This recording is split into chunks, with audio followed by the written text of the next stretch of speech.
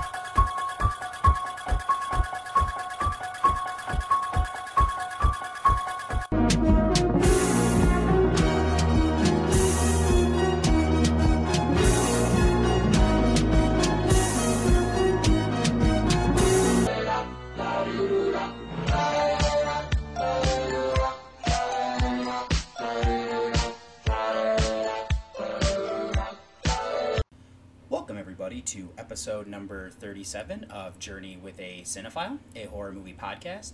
As always, your tour guide, David Garrett Jr., recording here out of Columbus, Ohio. And on this episode, now I know I originally had another movie that I was going to watch, but I think I'm going to postpone that for a week, only because the 1950s movie, the only one that I could find that I did watch, is The Fall of the House of Usher. Now, since this movie, of course, is, kind of an old gothic house-type movie, I decided that the 2020 release that I was going to cover on this episode instead is going to be Relic, which kind of has some similar themes with the setting of the movie. So that is going to be, the journey through the aughts thing that I'm doing here, where I have, the 50s and the 20s are being covered here. And then for mini reviews on this episode, I have Let the Right One In. That is the original one. And then I have The Ruins, Trick or Treat, The Strangers, Lake Mungo, and Eden Lake as the rest of the reviews that I will be covering in that section. Aside from that, I want to thank you for coming on this journey with me. And first, I'm going to kick you over to my first musical break.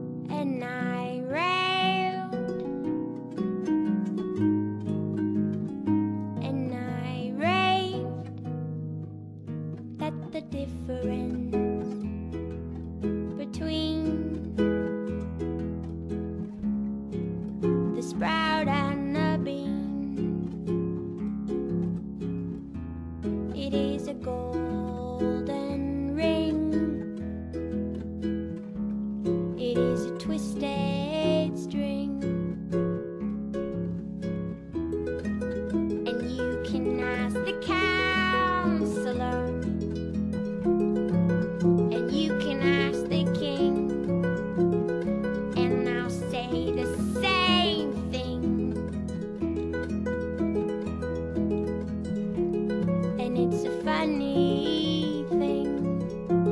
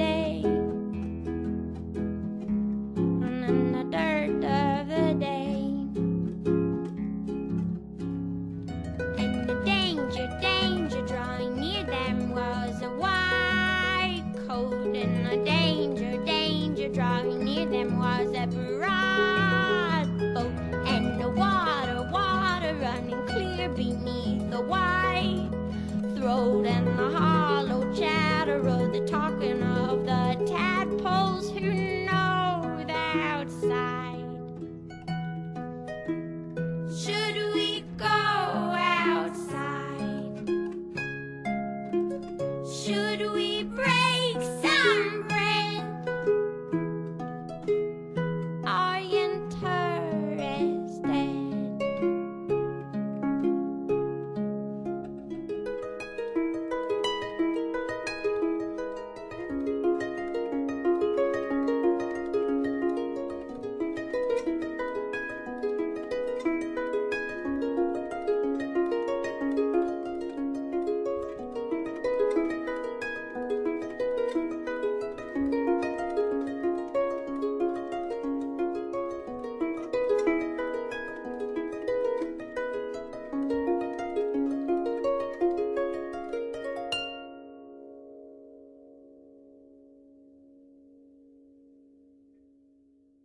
And for my first mini review of this week, it will be Let the Right One In from 2008.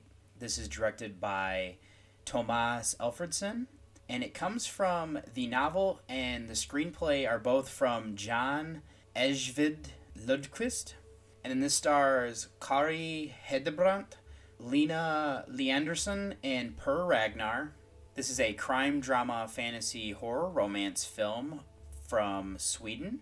This is currently sitting on a 7.9 on IMDb and a 4.0 on Letterboxd. With the synopsis is Oscar, an overlooked and bullied boy, finds love and revenge through Eli, a beautiful but peculiar girl. Now I have to admit, I saw the remake before seeing this original one. I knew at the time of seeing the other one that this one did exist, and all I'd ever heard about was how good it was. And I liked the remake, so I was really interested to see this one for a while, and I finally got a chance to see it last winter as I was watching movies that are, winter based during December. And I have to say now, this is the second time that I've seen this movie, and it's thanks to the Summer Challenge series over on the podcast Under the Stairs, as this is one of the years that I was selected in for 2008 for the People's Council. Now this one, we really follow Oscar, who is Hedenbrandt, where he is a bullied kid, and the bully that's really behind most of everything that's happening is Connie, who is Patrick Rydmark. And they're really kind of cruel with some of the things that they do to him. So he's kind of lonely and just trying to find somebody to connect with. And he finds this when Ali, who is Lee Anderson, moves in next door to them with, I'm assuming, kind of her father, who is Heineken, who is Ragnar. Now, when they first move in, though, we see something's up as they put up things in the window. And then we just soon learn that she is a vampire. But I like that this movie kind of takes us in a whole different way, is that they're looking at the fact that we have Oscar, who doesn't have a lot of friends. He's quite lonely and bullied, as I said, so he's somewhat of an outcast. And he's also a voracious reader, as he is, reading newspapers and is up on, true crime because of it. Now, his parents are divorced, or at least no longer together, so there's that aspect that he's growing up in a broken home.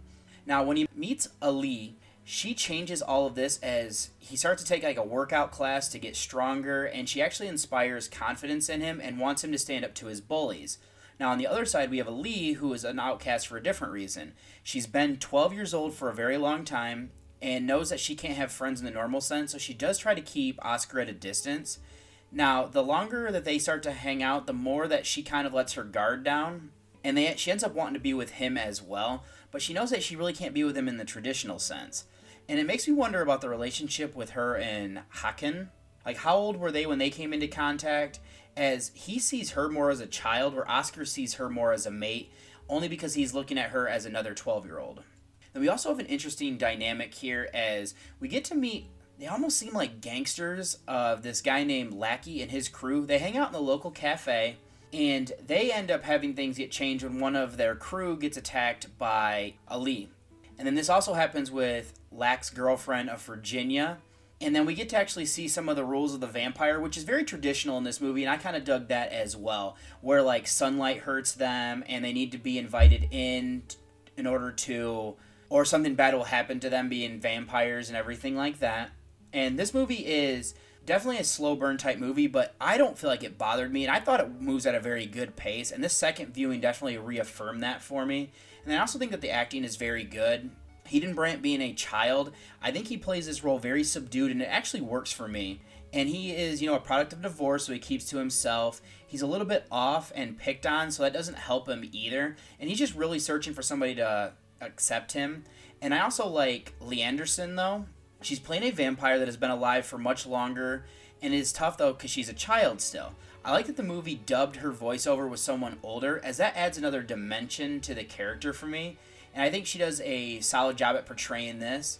As for the effects, I like how they actually hide quite a bit of them. There is no physical changes of the vampire, and I like that subtle approach to it. There's a fair amount of blood, and I thought that looked good. It also has good color and consistency. The attack scenes that we do get are very practical and look quite real as well. Now, there's a scene where Ali comes into Oscar's apartment without being invited in, which was great. I really like actually seeing what would happen if they do not get that invitation. We also get to see what happens with these vampires when they're hit by direct sunlight. The only drawback I can say would be there is a scene with cats where they attack somebody. This was done with CGI, and I wasn't the biggest fan because it just doesn't look good. But the cinematography, though, is on point with how they frame shots, and the use of mirrors I was also a big fan of. Now, this is just a really good movie, in my opinion. I was originally at a 9 with this, but after the second viewing, I can see there's really no flaws that I have that would bring the rating down. So after the second viewing, I've come in with a 10 out of 10 on this movie. And for my second review for this week is going to be The Ruins from 2008. This is directed by Carter Smith, and it comes from a screenplay as well as the novel written by Scott B. Smith. And then this stars Shawn Ashmore, Jenna Malone, and Jonathan Tucker. This is a fantasy horror thriller with a co-production from the United States, Germany, and Australia. This is currently sitting on a 5.8 on IMDb and a 2.8 on Letterboxd, with the synopsis being a group of friends whose leisurely Mexican holiday takes a turn for the worst when they, along with a fellow tourist, embark on a remote archaeological dig in the jungle where something evil lives among the ruins. Now, this is a film that I first saw in college from a recommendation by my sister, so a shout out to Allison.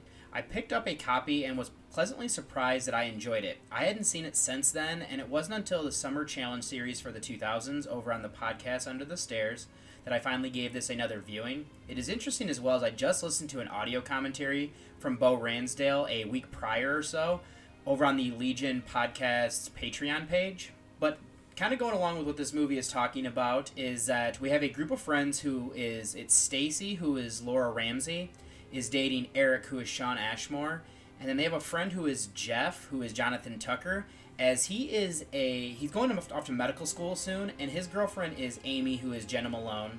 Now we see on this trip that the three besides Jeff all like to kind of drink and have a good time, where he is more reserved, and when he gets the opportunity when they meet another tourist who is Matthias, or Matthias, or I believe was how they pronounce it in the movie, who is Joe Anderson. He's from Germany, and his friends kind of abandoned him, so he's looking for people to go with him to this archaeological dig that is a Mayan temple that has just been discovered.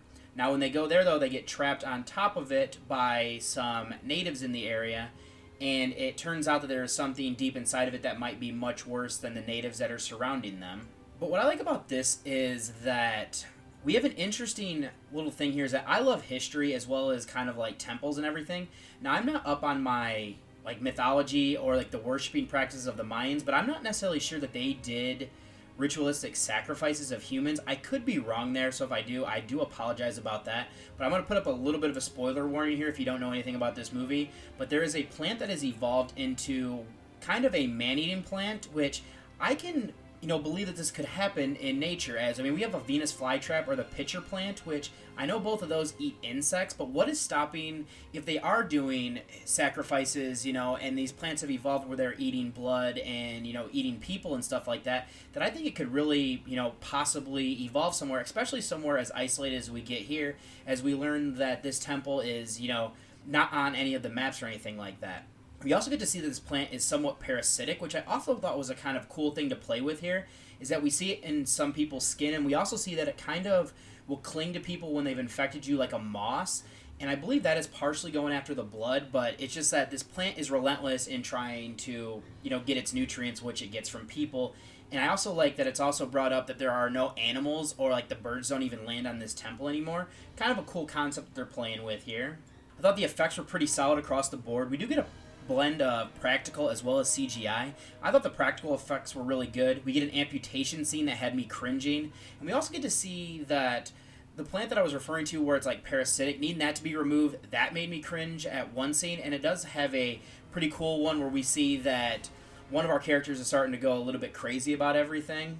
Now, we do get some CGI, which doesn't actually look all that bad. It's mostly for when the plants are moving and things to that effect. Thought the cinematography was pretty well done. Thought the acting was pretty solid across the board, where I think that Tucker, in his role here as Jeff, does really well, as he comes off as arrogant, but he is going off to medical school soon, and it almost feels like this group of people has just been around each other so much that they're kind of sick of each other, and that being stuck together like this, they're getting on each other's nerves, so I thought that played well.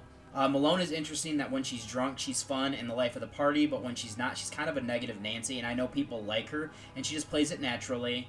Ramsey is quite attractive. We get to see her completely nude, so that was kind of, a thank you movie moment there. And then she just has an interesting dynamic when she's trapped in the temple. Ashmore's another character that I think is just solid in everything that I've pretty much seen him in. And the same can be said for Anderson, which I thought he did a pretty well job. I don't really think I've seen him in anything else, but I thought his performance was good. So aside from that, I don't really have anything else I want to delve into in this mini review, so my rating here was a 7 out of 10. And then next up is Trick or Treat from 2000, and it says 2007, but I know this was released in 2008. This is written and directed by Michael Daughtry. This stars Anna Paquin, Brian Cox, and Dylan Baker. This is a comedy horror film from the United States. It is currently sitting on a 6.8 on IMDb and a 3.6 on Letterboxd, with the synopsis being 5 interwoven stories that occur on Halloween. An everyday high school principal has a secret life as a serial killer. A college virgin might have just met the guy for her. A group of teenagers pull a mean prank. A woman who loathes the night has to contend with her holiday-obsessed husband. And a mean old man meets his match with a dynamic, supernatural trick-or-treater. Now, this one isn't a traditional anthology-type film, because we really don't have like a wraparound story. But what I really like about this is that we have, as the synopsis says, these 5 tales are interwoven in a way where I was thoroughly impressed with it. Now, I remember back in college when this film was released, and I really wanted to see it, but I never got around to it until I got into podcasts, and I heard people talking about how great this film was, so I had to give it a chance, and then I was glad that I did, as I really did enjoy it that first time, and I'm also giving it a second watch now as part of the Summer Challenge series for the 2000s. Now, for me, I really like when my anthology films have a wraparound story, but I actually think this one works perfectly without it. Now, my favorite of them is the one that is really pulling a lot of homages from the Little Red Riding Hood story, as we have a girl who is Anna Paquin, and her character name is Lori. Now, her older sister is Danielle, who is Lauren Lee Smith, and they have 2 friends with them of Maria, who is Rochelle Atties, and then Janet, who is Monica Delane. Now, they're planning to go to a party, so they're trying to find dates. Now, I think it's interesting is that Lori is the most reserved of everybody, and her friends are just really out to have a good time, but she ends up deciding that she's going to wear a costume of Little Red Riding Hood, and on her way out to the party, she gets somebody who is very similar to the Big Bad Wolf, and it's an interesting reveal as to who that character is. And then my least favorite of the stories would probably be the prank that is done by a bunch of trick-or-treaters on a girl that is a little bit off, but she's very smart and knows all of the history of Halloween. I just have a problem with what they end up doing, because I don't feel like they have enough time or would be able to pull off what they did. But I love the backstory that gets introduced with a school bus full of, I'm not really sure if they're mentally challenged or just demented children, and them being driven into the water by the bus driver. And I think it's pretty cool as how this story ends up playing back in with another one as well. But I really think that we have really good acting across the board here. Dylan Baker appears as a high school principal named Steven. I thought he fit the role perfectly, and I like some of the interesting reveals we get with him. Now, one of my other favorite stories is the Brian Cox one, where he plays an old ornery neighbor of Mr. Krieg, and he has a run-in with a creature by the name of Sam, who is Quinn Lord. And I just love this character of Sam. As I even have a t-shirt of him, and I've actually contemplated getting a tattoo of him as well. But we also have an interesting cast along with them, as if Leslie Bibb makes an appearance here. Of course, we had Anna Paquin, but we get Britt McKillop, which I thought she was a pretty solid actress in the prank one that she is in. And I also think that the effects in this movie are pretty good. I've already kind of talked about Sam. I think he's an iconic creature now. And his name is derived from Samhain, which is the ritual behind Halloween. I just love the burlap sack mask that he wears with the buttons sewn on for eyes and then the stitching across it gives it an eerie-looking smile. I think the effects for the most part in this movie are really well done. I know there's a little bit of CGI that kind of doesn't really necessarily hold up, but there's not really enough of it for me to really kind of harp on it too much. I think the editing is amazing to interweave these stories where when we're following one of them, we'll see background characters that are in a different story, and I think how they keep the chronologically and how we'll see something happen and then we'll hear that as another part of another one. I just thought that was great and just perfect editing to keep everything flowing, and the cinematography also works well in its favor. I thought the score of this was pretty fitting. I really like the Marilyn Manson version of Sweet Dreams that they play at one point in this. It just gives eerie vibes to that scene, and I think everything else just kind of fits where the movie wanted. So that's really all that I kind of wanted to delve into with this movie. It's just a fun anthology film, and it's definitely one that I would recommend if you've never seen this, to watch it around Halloween, because that's a perfect time for it, just because it really just embodies that spirit, and I think it's one of the better ones for that. And Michael Daughtry just really does a great job at bringing these characters to life, incorporating all these different things into this, and I just think he's a director that I kind of hope he stays with the horror genre, because I think he's doing some great things. But I believe he did the new Godzilla film that came out last year, so I mean, he's going on to some big things. But that's all I really wanted to cover here, as I said. So I'm going to come in, and my rating came up. The first time I watched it, I was at an 8, but after this time, I couldn't really find any major flaws with it, so I came in with a 10 out of 10. And my next film for this week is The Strangers from 2008. This is written and directed by Brian Bertino. This stars Scott Speedman, Liv Tyler, and Gemma Ward. This is a horror thriller from the United States. It is currently sitting on a 6.2 on IMDb and a 3.1 on Letterboxd. With the synopsis being a young couple staying in an isolated vacation home are terrorized by 3 unknown assailants. Now, this is a movie that I got to see in the theater back when it first came out. I was in college at the time, and the trailers really caught my attention back when I was still watching trailers. I went to see it and really was spooked by the concept as well as how things played out. Then I ended up watching this again when I picked it up on DVD not too long after, but it's also probably was in college when I watched that, and I haven't seen it since that time, and I finally got the chance as part of the Summer Challenge series for the 2000s over on the podcast Under the Stairs, to give this another rewatch. Now, just to kind of fill in just a little bit more from the synopsis, is that we have a couple of James Hoyt, who is Speedman, and his girlfriend is Kristen McKay, who is Liv Tyler. Now, they're going to his parents' vacation house, but it's interesting is that they were at a wedding earlier that night, and he proposed, and she refused his offer. But what I kind of like about this, though, is that she didn't refuse his offer because she doesn't love him. It's more of that she's not ready for marriage yet, and it's just an awkward time for both of them because of everything that's went down. Now, she really wants it to go back to the way things were, where he's not sure that they can do that. So it kind of creates this uneasy tension, but for me, it also makes me help to connect with both of these characters, because I've been in his position where I've felt strongly about somebody who didn't feel the same way about me, and I've also can see from her point of view where I can't really blame her that she's not ready for that while he is. And then from there, things get pretty creepy, as the first time they get a knock at the door and somebody's asking for Tamra, and they open up the door and the light on the porch isn't working, and they tell them that she has the wrong house, and that person just leaves. Now, later on, James decides that he's going to go to get cigarettes for Kristen, knowing that she's not going to be able to sleep unless she is able to smoke. And what ends up happening is this person comes back to the house again and knocks at the door, and it creeps her out. But we also see that she's not alone, and that she has 2 other people that are with her. And this kind of becomes an interesting little cat and mouse game where the couple, through fear and just trying to survive the night, make some horrible decisions, and they end up being, stalked by these 3 people. But what I really like about this movie is we never really learn a whole lot about the killers. We never get to see their faces, while our 2 protagonists do. And I really like this because it is an interesting little thing that usually if you see somebody like this's face, you're not going to survive that. So it's kind of a depressing feeling for them. But I like that we don't ever get to see their face. And this movie's also prefaced with a stat about how there's crimes that can happen like this that they never end up getting solved. And I kind of like that because this is loosely based based on a crime scene where a couple was at a house kind of in a remote area like this movie, and they were ended up murdered, and I don't think that case has ever been solved, which I find to be also pretty interesting.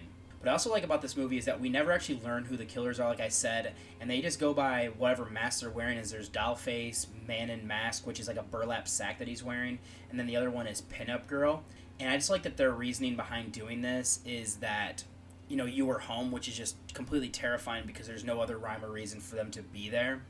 I think the cinematography is very well done. They really do a lot with the depth of the shot, where for me it's creepy when there's a moment where the man in the mask is behind Liv Tyler's character and we can see it but she can't, and this is something that just gets under my skin and really makes me feel uncomfortable.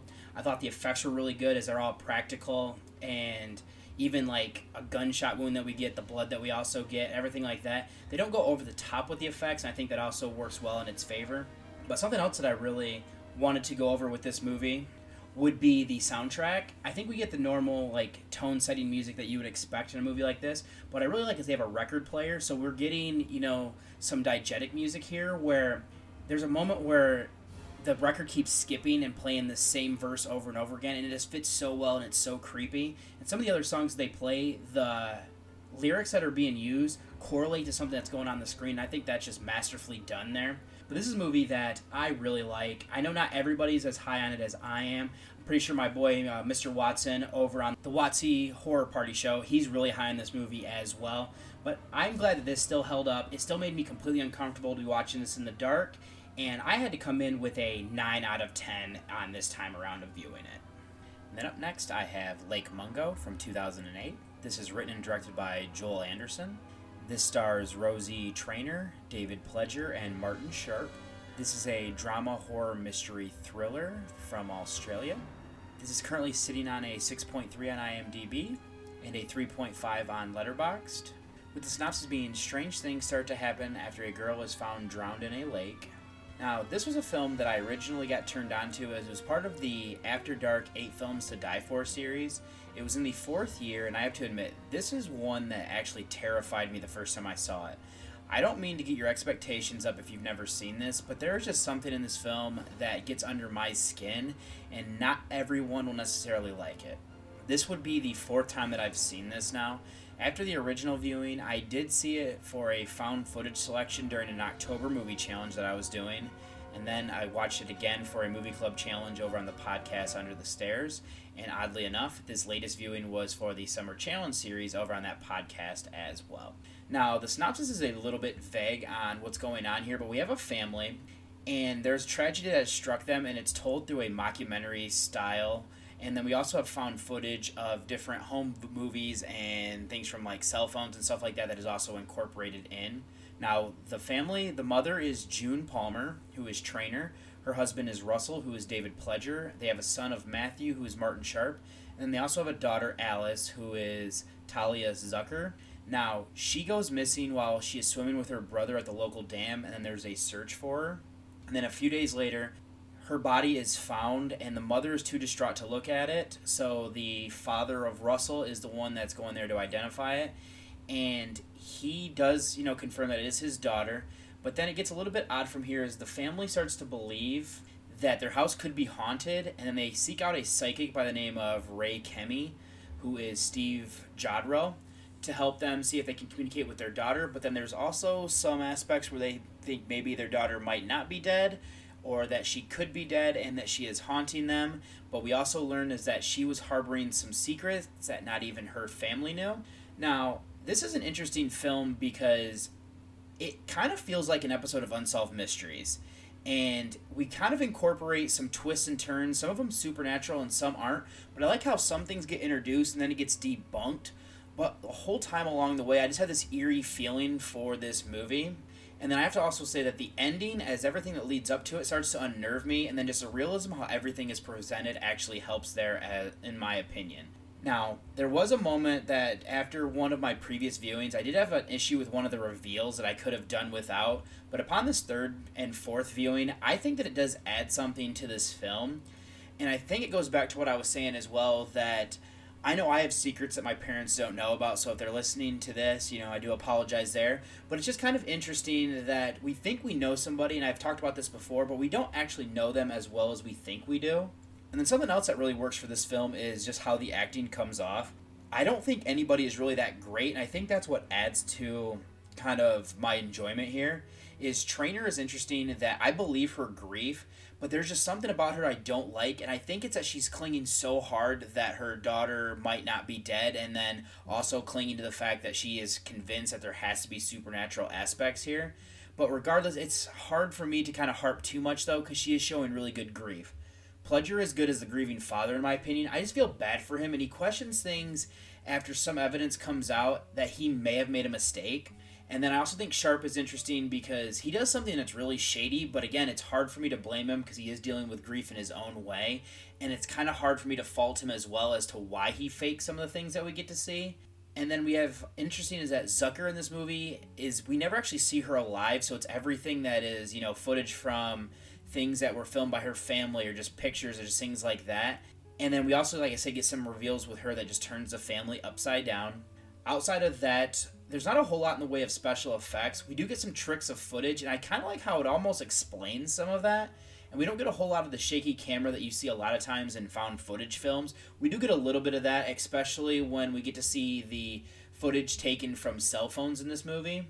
And then outside of that, the only other thing would be we also get some effects on a entity that we kind of see, as well as seeing the deceased body of Alice when she's pulled out of the water. I thought that looked pretty good. Outside of that, really, just the music for this movie, I thought was done strategically. I know during this last viewing, during some of the more tense scenes, I really did notice it, and it made me feel uncomfortable. But aside from that, it's really subdued, and we don't really get any music at all. And I think that actually kind of works because it almost makes it feel kind of like a documentary that we are watching here, where it's just more of like accent music, so I did want to give credit there. So just outside of that, I thought this was an interesting film. It seems to be one that like I said, I've seen it 4 times now, and I still really enjoy it, and it still made me feel quite uncomfortable. So I wouldn't say this is my favorite in this subgenre, but it's definitely up there as one that I find quite enjoyable despite the subject matter, and I come in with an 8 out of 10 as my rating here. And then I have Eden Lake from 2008. This is written and directed by James Watkins. This stars Kelly Riley, Michael Fassbender, and Tara Ellis. This is a horror thriller film from the United Kingdom. This is currently sitting on a 6.8 on IMDb and a 3.3 on Letterboxd. With the synopsis being, refusing to let anything spoil their romantic weekend break, a young couple confront a gang of loutish youths with terrifying, brutal consequences. Now, this is a film that I actually added to my Netflix list of DVDs back when I was in college, and I kept moving things ahead of it, but it wasn't until I got into podcasts and heard people talking about this film that it really made me want to finally check this out. Now, I've given it a second viewing thanks to the Summer Challenge series for the 2000s on the podcast Under the Stairs. Now, this one starts off where we get to see that Jenny, who is Kelly Riley, is a teacher, and she seems pretty good at her job, and she works with really young children. As she's getting out, she goes out to the vehicle to meet her boyfriend, who is Steve, portrayed by Fassbender, and they're going to head to a quarry that is flooded to spend the weekend. Now, it's a place that he's been before, and he's excited to take her there. And then while driving, I think this is interesting that we hear some news reports about how children growing up are a bit unruly, and there are even seems to be things that the government is trying to put into place to correct it. But what I really like is that we get some call-ins from school staff that are blaming the parents, while the parents are blaming the schools. No one really seems to be taking ownership of this. And once they arrive up there, we get to see that the bed and breakfast they're staying out is a bit run down, and there's a bunch of trashy people there. And we see that this is our first taste that the parenting around here might not be the greatest. And we end up getting a better look at this, is that our couple ends up sneaking around a fence to go to this quarry where we get to meet the group of hoods that they're going to end up having their issues with, where they're led by Brett, who is Jack O'Connell, and they end up, having a dog who barks at Jenny, and then the dog actually defecates on the beach nearby. But the first real troubling thing that we get is that Brett bullies this other boy that they met as they were passing by, of Adam, who is James Gandhi. Now, Steve doesn't get involved and doesn't want to, while it bothers Jenny as a teacher. And these hoods keep, getting worse and worse as things are going. And the more that Steve kind of calls out to them, the more that they realize that they're getting under his skin. And then it ends up getting to the point where the couple goes into town and they say something to a waitress, and she gets really kind of defensive, and we can kind of see that these kids around here, that the parents kind of seem to take care of their own, and we also see there's some issues in their home life which are causing especially Brett to become a bully, which he takes it out on his friends, and then in turn the mob mentality makes them do things that they necessarily wouldn't always do. Now, I will say this film, I heard before coming in, was brutal. I didn't think it was at first, but I do see as it goes on that it does get pretty brutal. And well, the first thing I like is that we have this concept that the kids are growing up unruly. Now, we see part of this is the fact that they kind of grow up in a smaller bit of area where their parents are not that much better than them. So it's definitely something that they kind of picked up on from going from that. But they also, some of them seem to have rough home life, which they in turn take it out on others, and that's why they're bullies. And then, like I said, the mob mentality comes into it as well. It's also kind of interesting that recently I just watched Who Could Kill a Child, as this becomes a decision that they have to make in order to survive as things keep getting worse and worse. As there's a moment where something happens and Brett is not going to allow them to kind of get away with something even though it was an accident. And that's where I kind of think that Brett is a monster in my eyes. And I mean, it's not all his fault, as I do think that after we get to meet his father, it's more of a nurture situation here. And I also think it's really horrible that he ends up manipulating his friends to do things on camera, so he has almost blackmail against them. And they're kind of pressured into doing what they do, even though they don't necessarily want to.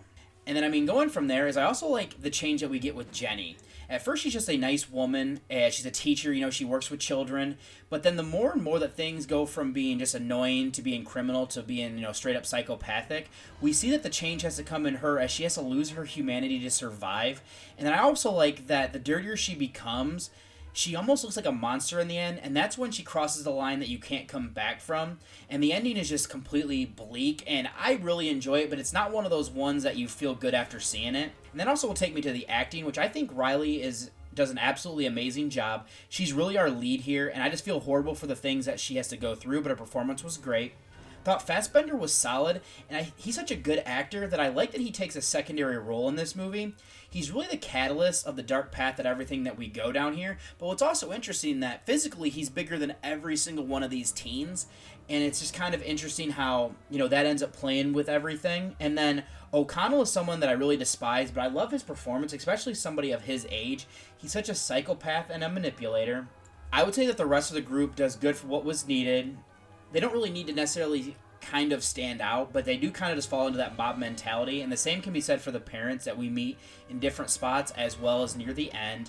The effects I thought were really good that they went practical here. They do look quite real, along with the blood that we get as well.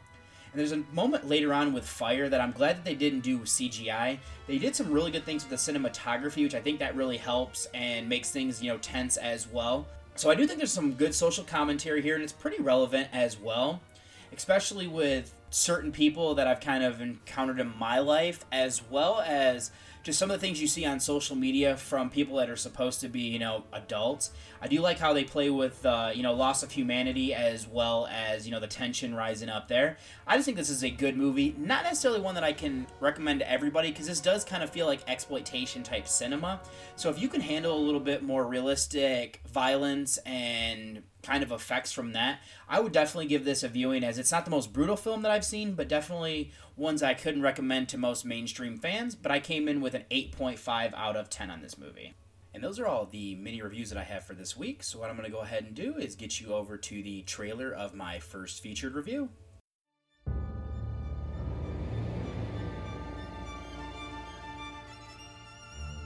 His letter reached me in a distant part of the country. Frederick, my dear friend. His eyes were tortured by a faint light. I dread the events of the future.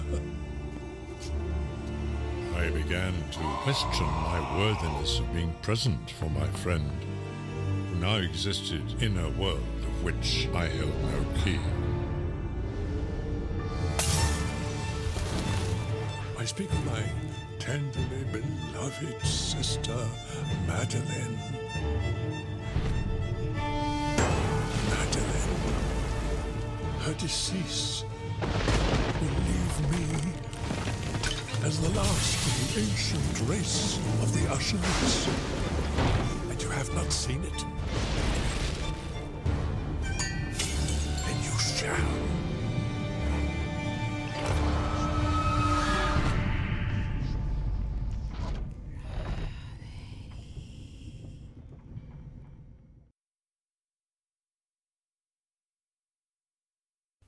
And for my first featured review is going to be Fall of the House of Usher from 1948, technically, is when it was made. Now, this is directed by Ivan Barnett. This is written by Dorothy Catt and Kenneth Thompson, and it is adapted from the story by Edgar Allan Poe. This stars Gwen Watford, Kay Tendon Dieter, and Irving Steen. This is a horror film from the United Kingdom. This is currently sitting on a 4.6 on IMDb and a 2.6 on Letterboxd, with the synopsis being, as a traveler arrives at the Usher mansion to visit his old friend Roderick, and then upon his arrival he discovers that Roderick and his sister Madeline have been afflicted with a serious malady. Now, this was a version of the movie I didn't know actually existed. It popped up when I was looking for movies that were released in 1950 in that exact year. Now, I was a bit confused as IMDb has this listed as 48, like I said, which I was wondering if it got a release in the United States in 1950, which I did find some trivia that states this was first shown in the United Kingdom on a floating release in 1950 when it was given an H certification by the BBFC. Much abridged print, the 70-minute to the 39-minute cut was released in 56 when the BBFC gave the revised cut of the picture an S certificate in that year as well. So it looks like this movie was made in 48. It didn't come out until 50, which is why it is being included here. So I am going to go ahead and treat this as the 1950 film, and that is why it's going to be, part of this journey through the aughts segment. Now, we start this movie with a man parking his car, and I'm not going to lie, I thought this movie was going to be a more updated version, to be in kind of like the 1940s, 1950s, and we see him go into a club of sorts. Inside, they've all shared a story, and it sounds like they're gearing up to hear another one. Now, one of the men doesn't like horror, but his friend insists that they should listen to the Edgar Allan Poe story of The Fall of the House of Usher, and he ends up finding the book on the shelf in this club that contains this short story, and then goes about reading it to his friends. Now, it begins starting where we're following Jonathan, who in this version is Irving Steen, as he rides to the Usher mansion. He states that he hasn't made this journey in a while, but remembers it almost as if it's second nature. The trees seem to be trying to stop him, yet he continues on. It is there that he meets with his old friend Roderick, which in this version of the story, he is being portrayed by Ten Dieter. Now, the movie also introduces us here to Madeline, who is Watford. While she's playing the piano, someone brings her a glass of milk, but at this point we don't see who that person is. She does drink it, plays a little bit more, and then ends up going to bed, and the shot lingers on the glass after she does. So this is where I'm immediately getting the idea that she is being poisoned or is being drugged of some sort. Now, this is where things get a bit confusing to me. It seems like it goes farther back, so we have a flashback into a flashback is how I'm taking this, to fill us in on the curse that has befallen the House of Usher. Roderick learns from Dr. Cordwell, who is Vernon Charles, that the curse is due to his father killing a guy. Roderick's father commanded that they never go through the marshes or the forest behind the house, and Dr. Cordwell reveals the reason is that there's a temple back there with torture devices in it. Madeline overhears this information as she is eavesdropping outside of the door, and then follows as Dr. Cordwell takes Roderick to this temple. Inside is where a horrible discovery is made. Their mother was having an affair, and their father discovered this. He killed the man who she was having the affair with, but not before he put a curse upon the family and the house. Now, there is a hag who is living in the temple, portrayed by Lucy Pavey, who is actually Roderick and Madeline's mother. Her face from grief and pain has morphed into a hideous-looking, almost monstrous look. Now, she is protecting the head of her lover, but it needs to be burned in order to lift the curse. Dr. Cordwell wants Roderick to reach out to one of his friends to help them, and wants to know if he has somebody who's reliable, because the hag is protecting the head, like I was saying, so they need to attack her as well as take the head.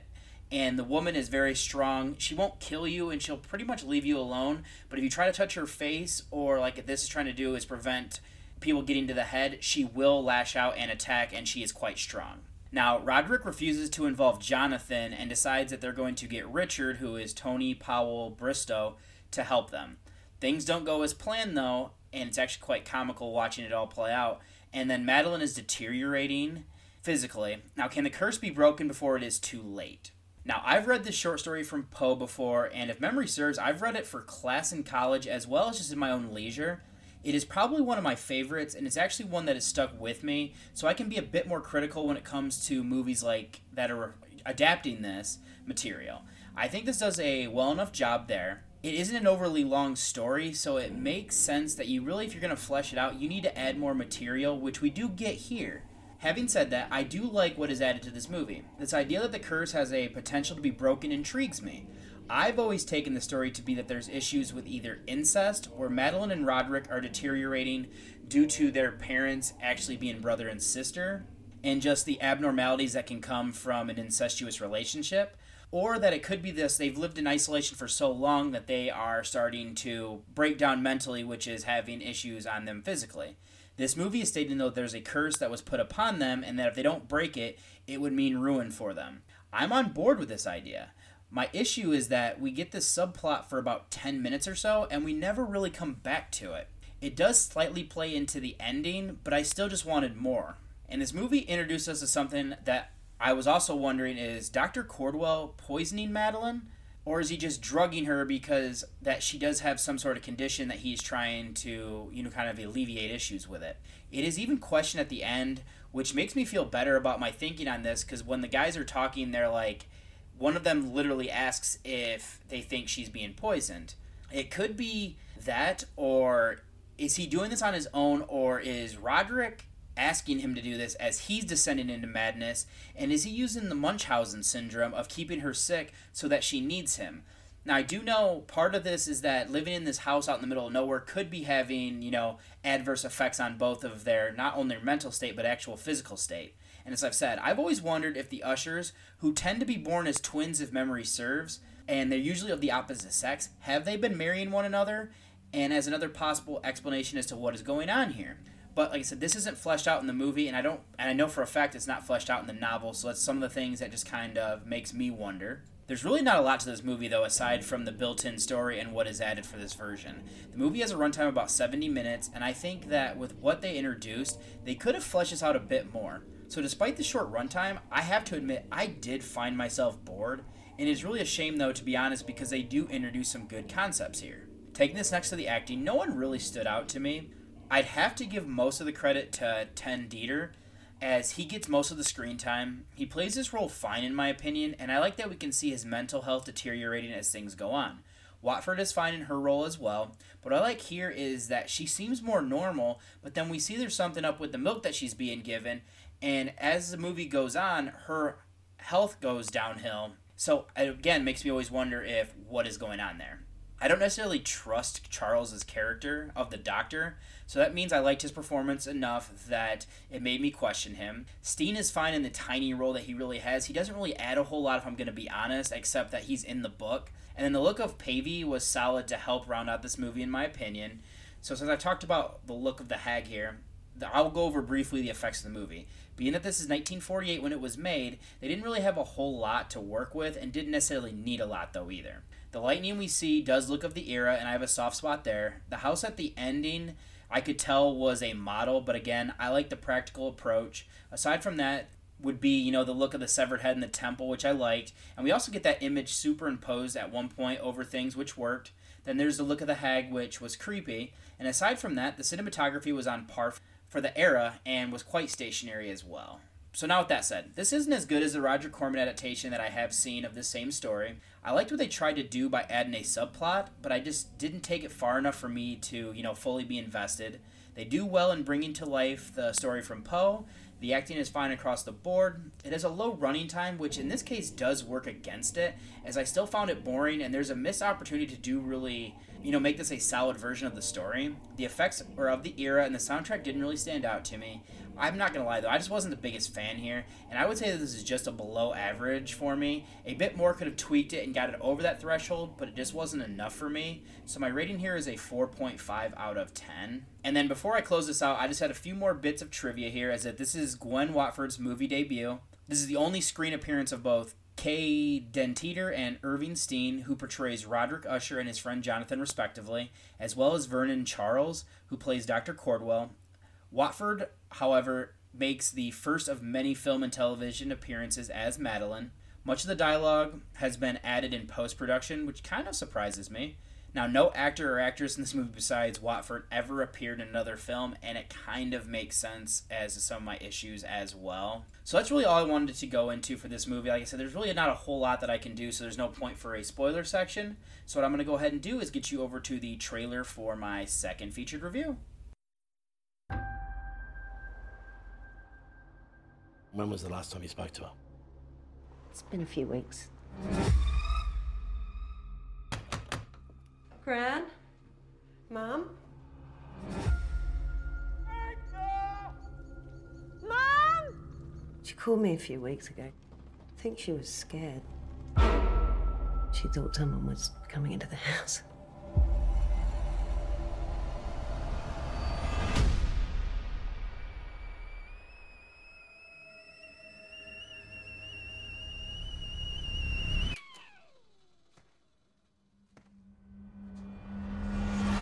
Tea? Do you know where you were, Mum? I suppose I went out.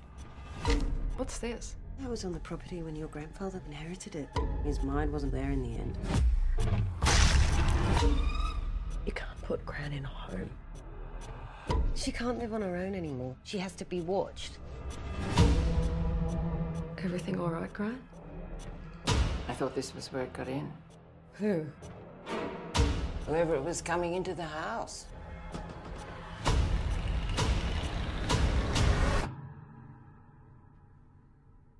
Mum, what is it? It's here. Under the bed. There's nothing under the bed, Mum.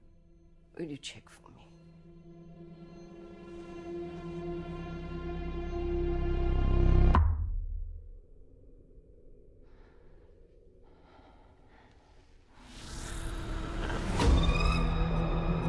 I'm here to help you, Mum.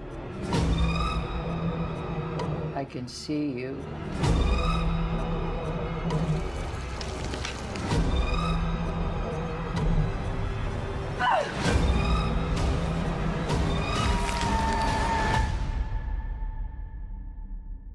This house seems unfamiliar.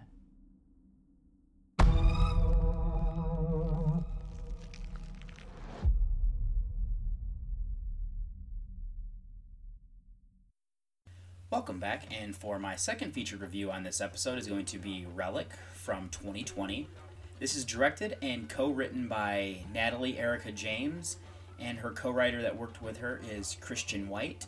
This stars Emily Mortimer, Robin Nevin, and Bella Heathcote. This is a drama horror film from Australia and the United States. It is currently sitting on a 6.0 on IMDb and a 3.2 on Letterboxd, with the synopsis being a daughter, mother, and grandmother are haunted by a manifestation of dementia that consumes their family's home. Now, with this movie, I didn't really hear about it until I saw that it was getting some buzz on social media. Some people that I do really respect in the horror community were speaking very highly of it, and it was interesting because I was going to watch another movie from 2020 for this week here, but I thought this one fit better with the 1950 version of The Fall of the House of Usher. And so when Jamie said she was interested in giving this a view, we decided we would watch this together. Now, we start this movie with what looks like Christmas lights. It shows us a bathtub that's overflowing and then to a naked woman. It then shows us a figure all in black pop up in the background. Now, that's something I actually want to point out here is that this movie does very well with their depth of field, where we get to see things that are in the foreground and we might have things that are out of focus in the background, and that is something that kind of is pretty eerie, but I'll get into that here shortly. A little bit more than what I've kind of already said. Now, this movie then takes us to Kay, who is Mortimer, with her daughter Sam, who is Heathcote. They're heading out to a house in a small town. Now, this is actually the house that Kay grew up in, Now, they're looking for Kay's mother. Now, they break into the house, but there's no sign of the elderly woman. They check around and then eventually have to involve the police in a search of the woods. Kay then begins to have a nightmare of a cabin and an old man inside of it. He is being consumed by what looks like mold, where we see him end up pass away. We then learn later that this cabin that she is seeing was what was originally on this property that the house now sits. Now, there's a stained glass window that is in the front door that was also on the front door of the cabin, and it was preserved because, it's stained glass, and I believe it's probably pretty original and everything like that, so they didn't want to just discard it along with the rest of the house. And then, as if nothing happened, Edna, who is Nevin, shows back up. She's making tea that morning, and Kay comes into the kitchen and asks where she's been. Edna seems annoyed that she's being asked, and it is pretty much just ignored when Sam comes into the room and gives her a hug. This then becomes a struggle of Kay wanting to help her mother, but her mother resisting. She doesn't want to give up her house or her way of life, and then Sam offers an alternative, and Kay struggles with what's best for her life as well as what would be best for her mother. There's also this entity that Edna keeps seeing. Now, is it real or is it something else? Now, that's where I'm going to leave my recap, as that gets you up to speed with what the movie is really about without going into spoilers. Now, what I really dug about this movie, though, is the underlying allegory that it is trying to relay. Now, I'll admit that I did read an interview of the director/co-writer of this movie, of Natalie Erica James, so I'm going to incorporate aspects that were relayed into my analysis. I did pick up on some of the things, but there was more that I didn't correlate that did help me to deepen what I did like about this movie. The first thing that I really wanted with this movie would be that we have 3 generations of women in this family. Edna is living alone since her husband passed away. She's dealing with Alzheimer's and has to leave notes for herself to remind her of mundane tasks of her daily life. This could be including things like take your pills, turn off the faucet, just things of those nature. Now, it's difficult at the age where she wants to continue her way of life, but she's losing that ability. And I also think there's something interesting that gets said to Sam in this movie, where she says that the house feels like it's larger than what it was when her husband was still alive, and this kind of plays into something that we get later in the movie. We then have Kay. She's a busy woman that has a life of her own. She can't babysit her mother, and I don't really like saying it that way, but her mother does need more intensive care because, she is mobile and able to do things, but with where she is mentally, she really can't be living on her own anymore. But it is a difficult decision, but she's looking at nursing homes to send her mother to.